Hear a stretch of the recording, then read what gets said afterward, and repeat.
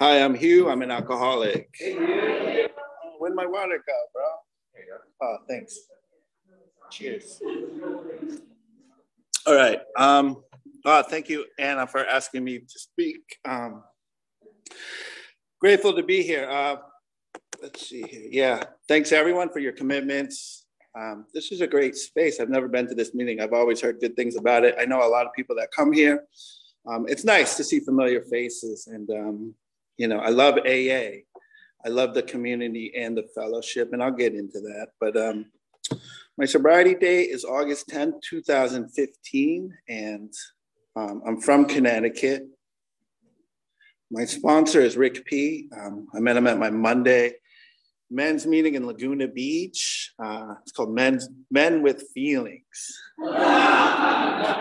And it gets nuts. It gets nuts. I left it for a while because those guys couldn't play nice together. But I love them all. And, I'll talk about that too. Once in a while we get into it. But I love AA. I say it every time. There's people who are, vocal and passionate when they share about AA. Linda Brown is who comes to mind, She says it's the single most important thing she will do today. And I agree. And my primary purpose is to just stay sober and help another alcoholic. It's that simple. I kind of keep the bar low. I just got to stay sober today.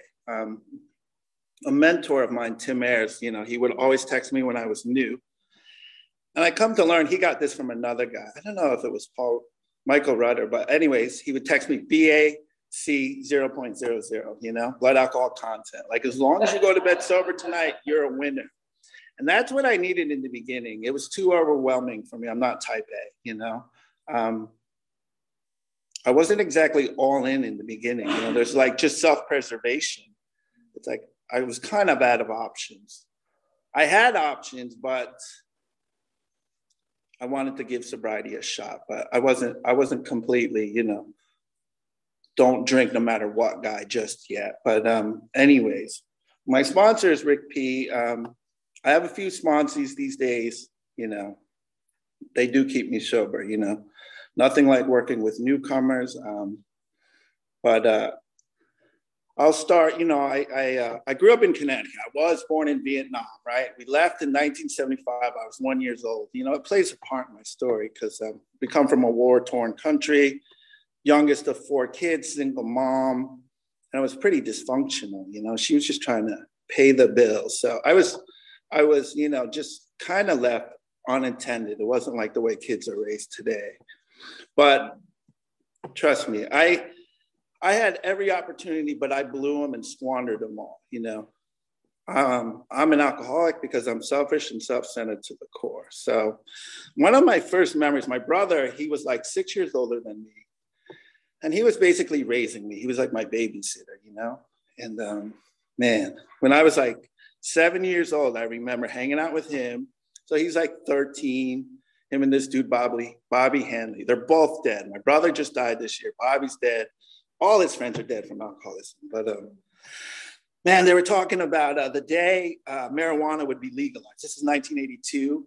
And I'm taking a hit off a joint at 7 years old, And I remember, these are my memories. I have good normal childhood memories too. I played with Star Wars. I loved Snoopy, but I remember they're talking about marijuana being legal, Philip Morris Tobacco Company copywriting the name Colombian Gold already. So this is a memory, And here we are today. Weed is legal, but you start playing with fire at that young of an age, buckle up. So started my first true drink was at 12, and my friend's mom was in the psych ward. These are the kids I hung out with. It was me, my friend Dave Kimball, and Donnie Perkins, and whatever. We just got really drunk, threw everything in a cup, every liquor in the cabinet, just got really drunk, It wasn't the end all be all. I do remember being rebellious and just destructive. And I liked that, And I say that for a reason. There's an identity that goes along with alcoholism and a way of life and a lifestyle that just gives me, you know, impunity to run amok. I get to do whatever I want. I think that's one of the hardest things to let go of when we start, or when we try to stop drinking and drugging. It's that identity, you know, no accountability, no responsibility, full immaturity. But that's what I remember. I remember, like, it was kind of cool the next day. Everyone knew we got drunk and they were kind of giving us props. We were at a soccer game and blowing it, you know, and that was my sport. And then it wasn't really quick, you know? So no great soccer career highlights, because that was over with. Drinking, smoking, and then, you know, just starting to rebel by 12, 13. So, I mean, I fit in relatively well. I had my insecurities. We all do, right? I come here, I meet people who grew up all different backgrounds. You know, my friend Jim here, he's got a crazy story. He comes from a solid, you know, AA family, and yet here he is. You know, it doesn't matter where you come from. And it's not because I was so poor, you know, or I didn't have anything, or my mommy didn't love me. It was, I made choices for sure. Other people can look at my life and be like, well, you know, like I used to see a therapist in treatment and I would hand her the tissues. Like that's what it was. But I mean, I don't spin it like that. I'm not Oliver Twist. It was rough, but I've heard worse. And trust me, I blew it all, you know? Yeah, we start partying. I'm like skateboarding. I don't want to play sports. I don't want to take direction. I don't want to go to practice every day. You know, I don't want to do homework. I want to cheat. I want to start, you know, just running amok. So we're drinking now. I mean, by 7th grade, we're going to the mall with little cups, drinking, you know, stupid kid shit. But that's what the kids I surrounded myself with were doing. Not everyone, you know, I talk to young kids in treatment, like everyone does heroin where I come from. And I'm like, bro, no. Like, your generation's in college, trust me, you know? Mine was too. Like, it's gonna be tough when you wake up one day. And, you know, yeah. But I grew up in the punk rock scene. I started going to shows at 12. I mean, I'm coming home at 4 in the morning, going to shows, punk rock, in Connecticut, in New York, in Boston. My whole high school career was kind of like, I was in the punk rock scene. We're going to New York a lot, hanging out, going to CBGBs. I go to Boston, go to DC, all these famous clubs. But I'm also in school. I get good grades, you know. One time I was in the paper for making the honor roll and for getting arrested for assault and battery, you know. So that's how I rolled. You know why, though? I was always super self-conscious of how I looked. I never once smoked a cigarette in school. I never got high in school or drank. After school, everyone knew, you know, it was a burnout. Yeah, that's what I did, you know, but I was so self-conscious of how I presented, and I always would compose myself. I wasn't living a lie. Everyone knew what I did. I didn't really try to hide it, but that's part of my alcoholism. You know, what everyone thinks about me, it would consume me. So I was hanging out with really bad guys on this punk rock scene. And then the local jock friends I hung out with too, they were pretty much dysfunctional like me. A lot of us, you know, we didn't have fathers. I didn't know any of their fathers' names or had ever even seen them. So we raised ourselves, you know, we're like grandiose. We're watching movies, trying to like pretend we're going to be something. And just justifying, you know, rationalizing and normalizing, like the book says, a way of life. It wasn't just drinking, you know, we were grandiose. We were going to drink, fight, but get good grades, try to go to college, try and be wealthy. It was just all a dream, you know. As far as putting in the work though, you know, that's nothing I learned until I came to AA. So it got pretty nuts. A lot of kids got arrested. And I never really talked about this. I don't know what to say for 40 minutes. I don't like talking about too many details, but we fought a lot. I was in like these gangs. I don't know how to describe it, you know? And, you know, I was getting into trouble, but I never went to jail because I was low key. I mean, my friends were going to jail. Guys were being questioned for murder. I was being questioned for homicides by cold case, for different things. It was crazy. I was around guys that were like killing each other literally in between the middle of them. And it wasn't like Compton. I don't know how to explain it. It was a weird thing. And it was just who I surrounded myself with. These like people, and I'm just from Connecticut. It's a normal suburban town, but weird working class Irish and Italian. I was in a fraternity in high school. It was a real fraternity, but I was in high school and they were created just to fight other fraternities. Like we had like logbooks and colors. I was in EKA, Epsilon Kappa Alpha. I don't know how to explain it. It's bizarre. It was bizarre. It's like the Outsiders on steroids, and we just got into a lot of trouble. And man, there was kids in my frat that their dads were in it, and it was just to strictly drink and fight. So I would do that. I'd go to punk rock shows and fight. It was crazy, but I was always kind of still low key, and we're drinking a lot, smoking weed. So anyways, somehow I made it through high school. And I wanted to move to New York. So I went to New York for college in 92. I went to art school, majored in film. I had all these friends there from the punk rock scene, you know, from all over the Northeast. And it was a good time. I was in the Lower East Side, drinking for free every night, you know, and then drugs came in. So I know this is AA, but, you know, it was the 90s and heroin was prevalent. So one night I do coke, and then shortly after, I mean, months later, I'm shooting heroin and crack together, smoking crack, shooting it, smoking dust, and trying to go to school, but I drop out, obviously. And one day I realized I finally have a problem with drinking, because we're drinking too, trust me. You know, to 4 a.m, the bars are open. And I'm not getting into too much trouble, though. You know, you're not going to get a DUI in New York because you're walking, taking subways and cabs, you know. In the early 90s, it was pretty lawless. I wasn't really getting arrested. It's changed. Giuliani cleaned it up. But it was crazy back then. And, you know, by, let's say, 2021, all right, I knew I had a problem. I had actually moved to Colorado for a year, went to Vail, tried to get out of the city, get away from drugs, and I drank every night there, you know. I know I'm an alcoholic. That's all I had, so that's all I did. I got good at drinking bourbon, you know. Because it's funny, though, because my body doesn't process alcohol well, but I'll drink it. I'll throw up, but I'll drink it again, you know. You hear that all the time with people's first experience. It's just this escape. It's like, no matter how bad your first time was, whether it was, you know, you've arrived or you got fucked up, crashed your car, you still seek it, you know? And that's how drugs were for me too. So alcohol, drugs, it's partly a solution, but I'm so restless, irritable, and discontent. It's still not enough. And that's kind of how I lasted so long. I got clean and sober at 41 because I could never subscribe and go all into the alcoholic way of life. I would stop but never stay stopped, just like the book says, you know? So moved to Colorado, drink every day. You know, we're snowboarding, smoking weed, doing mushrooms, whatever.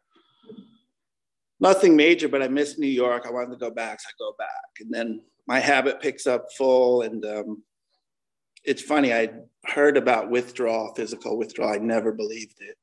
I thought my friends were lying, you know. I thought they were weak. I really did. It's a funny thing. It's the same where normies don't really understand alcoholism. I still, and I know now because I'm in AA, that blackouts are real. But my perception is growing up, everyone would be like, I don't remember what happened last night. I'm like, bro, I know you do. You weren't that fucked up. But my friends did drink to blackout in high school. You know, they could just drink a whole bottle of vodka, chug it. And I couldn't do that. I would die. But like I said, I was always going to drink no matter what, whether my body took to it or not. I need something. You know, I'm restless, irritable, and discontent. So it's kind of weird, you know. But after Colorado, I come home, my habit picks up, and I'm starting to feel withdrawal. You know, it's kind of like Jim was saying, periodic drinker, you know, periodically drinking on the weekends and using. But one day it's like, let me do it on a Wednesday. Let me do it on a Thursday. And then next thing you know, you're kind of caught out. So nothing bad had happened in my life, but I knew enough. Like, yo, I got a problem. That's all. I had some whatever, wherewithal or common sense still at that point. No DUIs, no arrests, nothing. But I was like, shit, I'm fucked. Just, that was enough, the addiction. I never had that mental obsession, you know, and I'm craving drugs, but alcohol too. So I'm like, all right, let me try treatment, you know, but the way I drink and drug, I'm able to stop on my own, you know, not so seamlessly. I go street methadone, wean myself off, and I'm good. So I don't qualify for treatment, you know. So I'm like, all right, fuck it, I try AA. I knew about AA. So one thing, probably by the time I was 5, the first kind of recovery buzzword I heard was Alateen, because my brothers and sisters were in it. And then I heard about Al-Anon because my mom was in it. And then I learned about AA, and it's weird because my mom was married to a bunch of guys, you know, and that was a problem, but it's not anymore because I've done my steps. I'm the problem. And it's so weird because I don't remember them drinking ever, but she was married to a lot of them, and they were going to AA. She was going to Al-Anon, but I'm so self-absorbed. It's weird because I have a crazy good memory too. I can remember since I was 3, I can remember dreams, everything, but I don't remember these guys falling down drunk, beating anyone. I didn't like them because I didn't like anyone. I was always very defiant from a young age. So where was I going with that? So, you know, I grew up in a dysfunctional alcoholic family, but I wasn't really that aware of it. I knew it was dysfunctional, but you're kind of just trying to survive, and you're coming up with, you know, coping mechanisms. And I'm just worried about myself, you know, I always have been. So it wasn't like I started drinking because I thought like my mom was with all these drunks or they were beating me. I was just always looking for excitement or something. Sure, there's a bit of self-medication there, but like I said, I was selfish and self-centered to the core. So I had a best friend I grew up with, and his dad was in AA for 12 years at that point. And that's another one. I was at that kid's house every day as a kid. I don't remember his dad being a drunk, but he was a legit drunk, you know? So I don't know what that means, but I guess he was my Eskimo. I called him up. I said, look, I need help. I'm drinking, I'm drugging. He's like, all right, well, you got to do this, that, and the other. You got to come clean. I'm like, you know, not really sure if I want to go tell my mom, my boss, and, you know, start doing meetings. And he was like, then you're not ready. Call me when you're ready. And he hung up. But I respected this guy, you know. I spent more time at his house than mine. I was one of those kids. And so I was like, all right. Tried to get the treatment, didn't qualify, started AA. So I was like 21. I started doing AA. And I started it in Connecticut, and then I had moved back to New York because I would do that. I was in New York for 20 years. Once in a while, I'd move back home because I get so fucked up. And, you know, I'm doing meetings in the city. This is like, I don't know, 97-ish, 98-ish. Working in restaurants. I was a bike messenger. I did a bunch of jobs. But I liked AA. It was kind of fun, but I wasn't all in it. You know, it wasn't like my life now in AA. So obviously I just wasn't ready, but I was working steps, had a sponsor, going to meetings, but I didn't have a home group, you know. I didn't have commitments. I still had all my friends, whether you want to call them normie or not. I had some friends that were just alcoholics, some that were drug addicts, some that were whatever. It was hard for me to give them up. I latched on to my friends. I was codependent. I would get so mad if you were going to tell me, like, you can't hang out with those dudes anymore. And it's tricky when I talk to sponsees about it, you know. You know, but it is a conversation we have to have. But I'm always transparent because I didn't have to do that. I didn't have to go back to Connecticut. I'll tell you that later, but I ended up staying out here. So I didn't have to, you know, tackle that obstacle. But I couldn't give up my friends in New York. So I would just go to the bars and not drink. Obviously, it wasn't going to last long. I mean, sooner or later, and then boom, right back. So after about 10 or 11 months, I go out. I go out hard, of course, and maybe last for less than a year. And my brother, who's just like me, this kind of like semi-functioning alcoholic addict. He had this great life in Connecticut. He had a little older, bought the house, the job in New York, office job. He comes and picks me up. He's like, you're gonna die. You're living with me. Scoops me out of the city. I go withdraw, kick, detox on his couch. It was brutal because I was drinking a lot at the bars and doing heroin and methadone. Had to get it all out of my system. But it's crazy that he saved my life. He still had his life together. He was functioning because he was shooting heroin, smoking crack too. But it caught up to him shortly after, and he went off the rails. I kind of managed. I met my soon-to-be ex-wife, but we had a good 11-year marriage. So I met a woman, we got married basically. And, we moved back to New York. And she enabled me, but, she also prolonged the addiction because I was never, like I was saying, I was never going to go all in. I'm not going to fuck up my marriage. I was never going to go to jail. If I got sick, I was just kicking. I'm not selling drugs and going to jail. That wasn't cool. I had friends that went to prison. I'd been locked up for possession in New York and whatever. That's enough for me. I don't need that. It wasn't cool. None of my friends never really wore that as a badge of honor. So I wasn't going to go that route. And we got into trouble. We were like delusional. We thought we were going to be like high level gangsters that did it, but didn't get arrested. I just wanted you to understand my kind of egomaniac thinking, like I'm going to kick dope because I'm stronger than you weak kids. It's insane. It's a cunning, baffling, powerful disease. I stand corrected now, obviously, but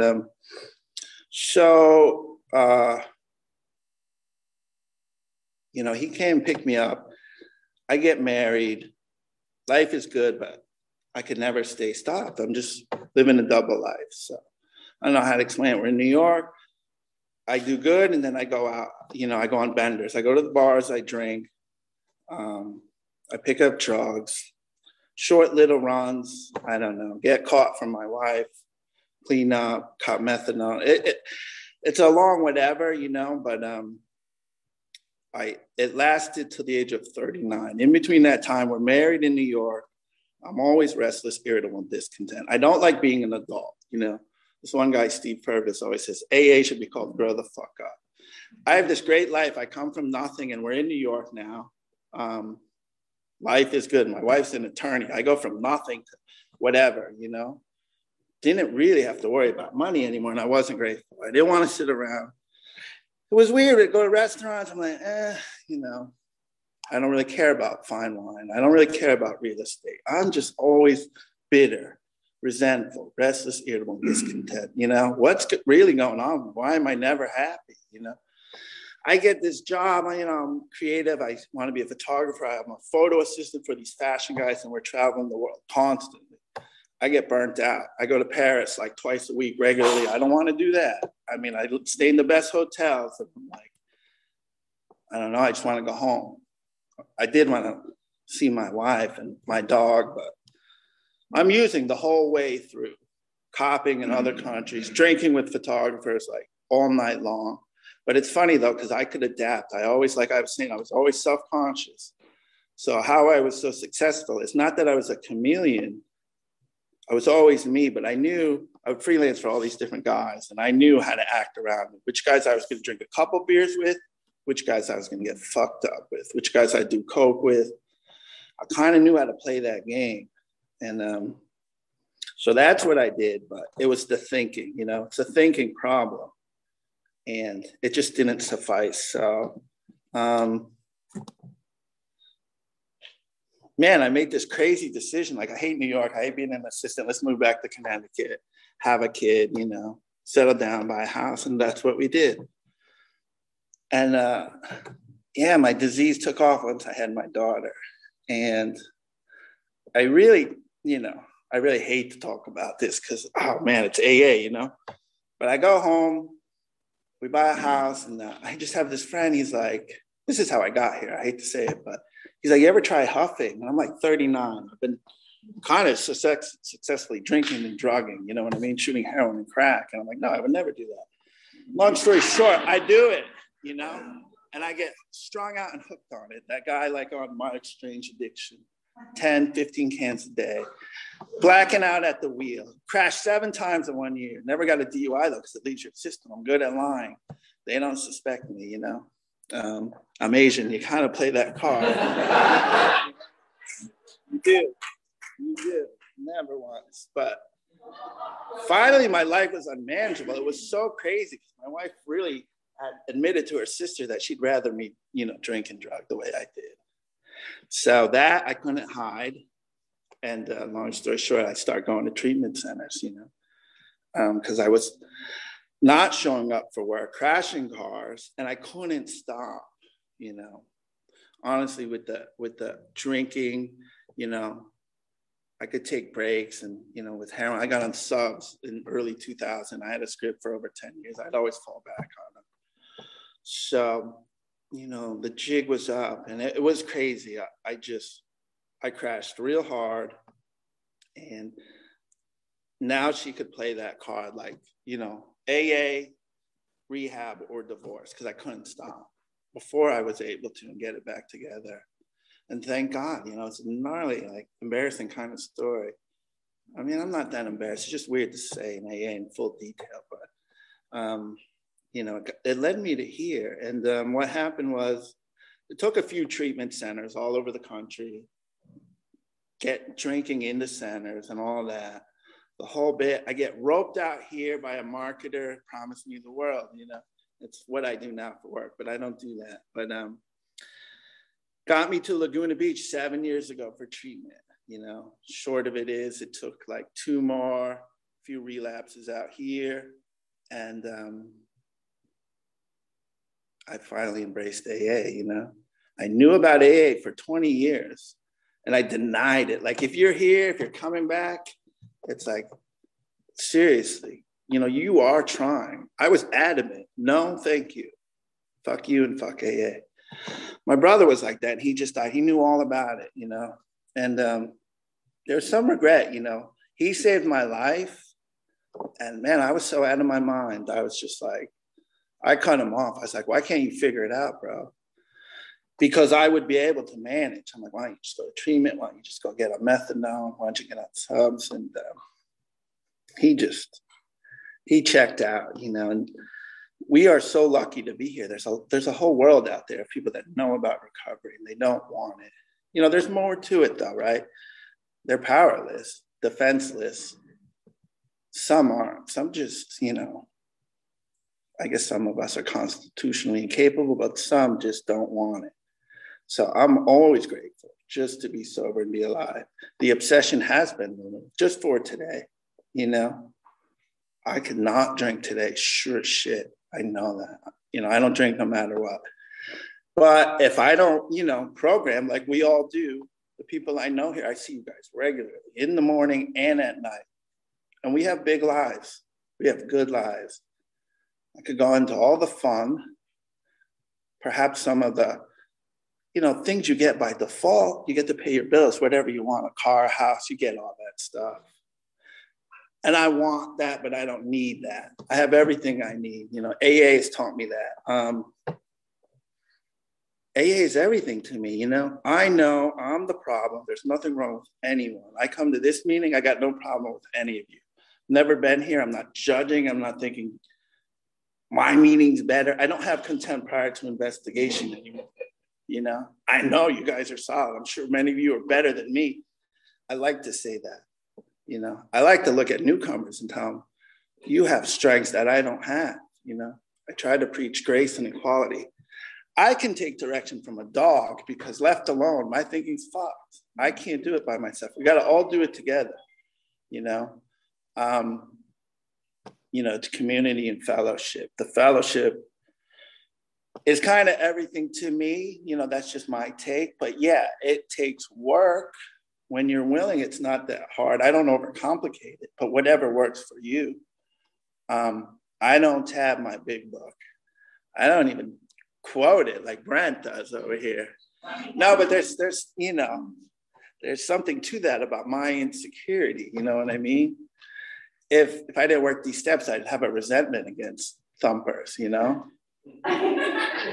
But it's making me feel less than because I'm judging myself. But, I know I'm good. And whatever works for you works, man. Whatever, it's so subjective why we're so passionate. Some are passionate about this step or that step or this quote or whatever, And I have my reasons. And I always try to remember, I'm always looking inward when working with newcomers, When I tell them you can't hang out with your homies anymore, I let them know, like, I didn't have to make that decision, but let's talk about it, And if you tell me you're good and you're not going to drink with your friends, I believe you. You take a lie detector test right now, you're going to pass it. But this disease is cunning, baffling, and powerful, You don't want to fuck around. You want to stack the odds in your favor. I was so fortunate, man. I do the morning meeting. I don't tell my sponsees I got my ass up every day, though. My treatment center made me go, or we got written up, But that set the precedent, that set the tone for me. And I felt welcome, Hopefully you guys feel that here. There's a sign at the canyon that says, "We care," And I felt that. And I always want to tell people, like, it wasn't because I came in so cool that I was so embraced. It's just because I showed up every day. You suit up and you show up. I had nothing to say. I didn't pull up in a Ferrari. I didn't have a car for 2 years, I had get well jobs at the age of 41. And, I had this life back east in New York, but whatever. It's funny, though, you have all that stuff, and that's alcoholism, that thinking. You don't care about it. You don't want it anymore. The drink comes before anything. I had a daughter, and so that's where the disease, will take you. And when I reflect too, man, I don't like look at my highlight reel in life and I don't spin it like it was some big shot. I was an alcoholic, drug addict, scumbag, dirtbag, selfish, self-centered to the core. Like, I'm not going to tell you. I mean, I just did, but I'm not going to make it seem like I had this great life in New York and I was cool, because I wasn't. I was scared, and why did I resort to like huffing? Not because I'm sick. Like, I'm that like fucked up inside. Like, I can't deal with reality. I'm that restless, irritable, and discontent. If I talk about fighting, that's because I'm so scared, not because I'm so tough. Anything like that, that seems arrogant, we're always reaching out. We're always reaching out until we look inward. It's an inside job. Trust God, clean house, help others. I've just been blessed to have landed out here. It doesn't matter how I got out here. The guy that got me out here, man, he's a story, but I got nothing but love for him. He may have lied to me. He told me he was going to put me on like pain management. I was like, yeah. I booked the flight right away. Instantly booked the flight out here. And I went through it. I had to be, humbled. I thought I was better than everyone. I used to say this stuff to the staff in treatment, like, I don't wish your life on anyone. I would never want to work in treatment. And that's what I do now. And I pay my bills and I love my life, I have a good community. And it's like, I could talk about, just AA and how it works for me. I have a few like mantras and, I don't drink no matter what, and AA is the best thing that ever happened to me. When I was young, I was a victim and I didn't even know it. I grew up in Connecticut in a normal, weird ass working class town, but there's a lot of affluence around me. And I always be like, where's mine? Where's mine? And I'm in New York surrounded by successful people. I'm here, but you know what? AA is mine. That's my like silver platter. God has handed me and you an opportunity, the opportunity of a lifetime. Might seem like a stretch if you're new, but anyone who does this program knows it's the best thing ever. And you stay sober and everything will work out because everything is working out. I always say my primary purpose, stay sober, help another alcoholic. And after that, I just took 6 years, right? I remember at 5 years, I was like, oh shit, it's gonna get dicey now. People start dipping out, you get a life, And I had this kind of like, idea, like definitely don't want to do that. Not going to be that guy. Maybe I'll dig a little deeper. Maybe I'll get a therapist, peel back the layers, see what's really going on. And, I knew, and I was saying this a lot when I shared that 5 years, like, I'm good. Like the program I work today will keep me sober, sure as shit, for the rest of my life, one day at a time. But I would be selling myself short if I didn't revisit steps, solution, perhaps other avenues of spirituality. There's more, and I knew I could have more success in life with my relationships, even professionally, because I just admitted I was the victim at one point, feeling like I come from nothing, but my brain tells me I'm not a victim, I'm not sitting there crying. I'm not curled up in the fetal position. I act tough. I go out. I get it. But if I'm ever in judgment or resentment, I'm the victim, So the steps, teach me to look at things that I was once blind to, these blind spots. It's like, I think I'm humble. I don't think I'm cocky. I don't really walk around the room flexing. I don't throw out stories and words, but, if I get honest, there's something there. We all have an ego. We just present it differently. The way they say people grieve differently. So you do all these things, or I do all these things, and it brings me back to center, and it makes me feel a part of an equal, not better than, not less than, no better, no worse. That's what this guy, Billy Brown, used to say, he passed. We see it a lot,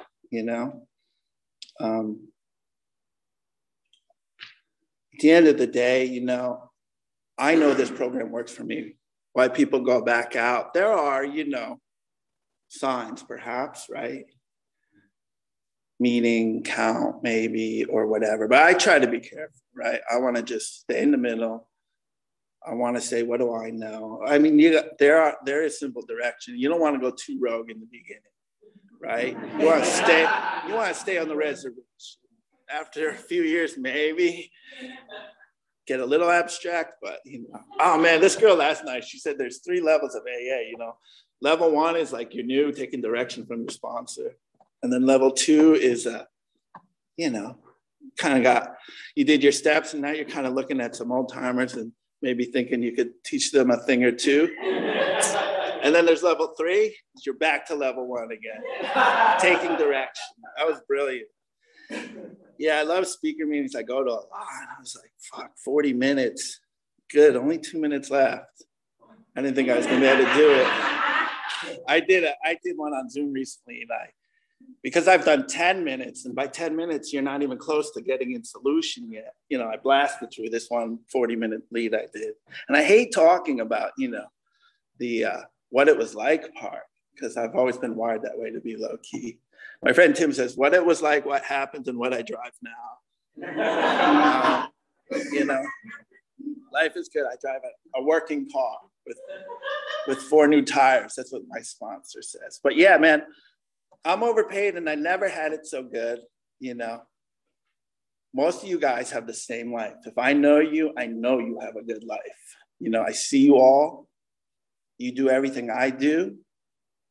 You do a lot of things better than I do, which is great. Like, I'm okay with myself. I want what I got. If you're new, I want you to have more than what I got. That's how good I am. If you're young, I want you to kill it, and you will. There's no way around it. It's by default. It took me a little longer, but I'm good. If you're new, yeah, man, this is the best thing. And it's just love. All we ever have been looking for is love. That's why I chose the friends I did when I was young, so they could kind of co-sign my bullshit, or we could all co-sign it together. And now, I'm with a community that, keeps me accountable and loves me for who I am and wants nothing but the best for me and I for them. It's just so liberating to not compete. And I'm still human. There's the human condition, but the reality is it always comes back. It's not like I don't judge or hate, but it all comes back to, trust God, clean house, help others. I'm the problem. If I'm not the problem, there is no solution. It's all the same shit you hear everyone else say. It's not rocket science. I keep it simple, and I stay grateful. That's always my topic, is gratitude, because I've been to the gates of insanity and death, and here I am, and here we are, and this is it. I like to say, these are the days, not yesterday, not 5 years ago. These are the days, this is like our time, our crowd, who we see here, and all we have is right now. So embrace it. Thanks.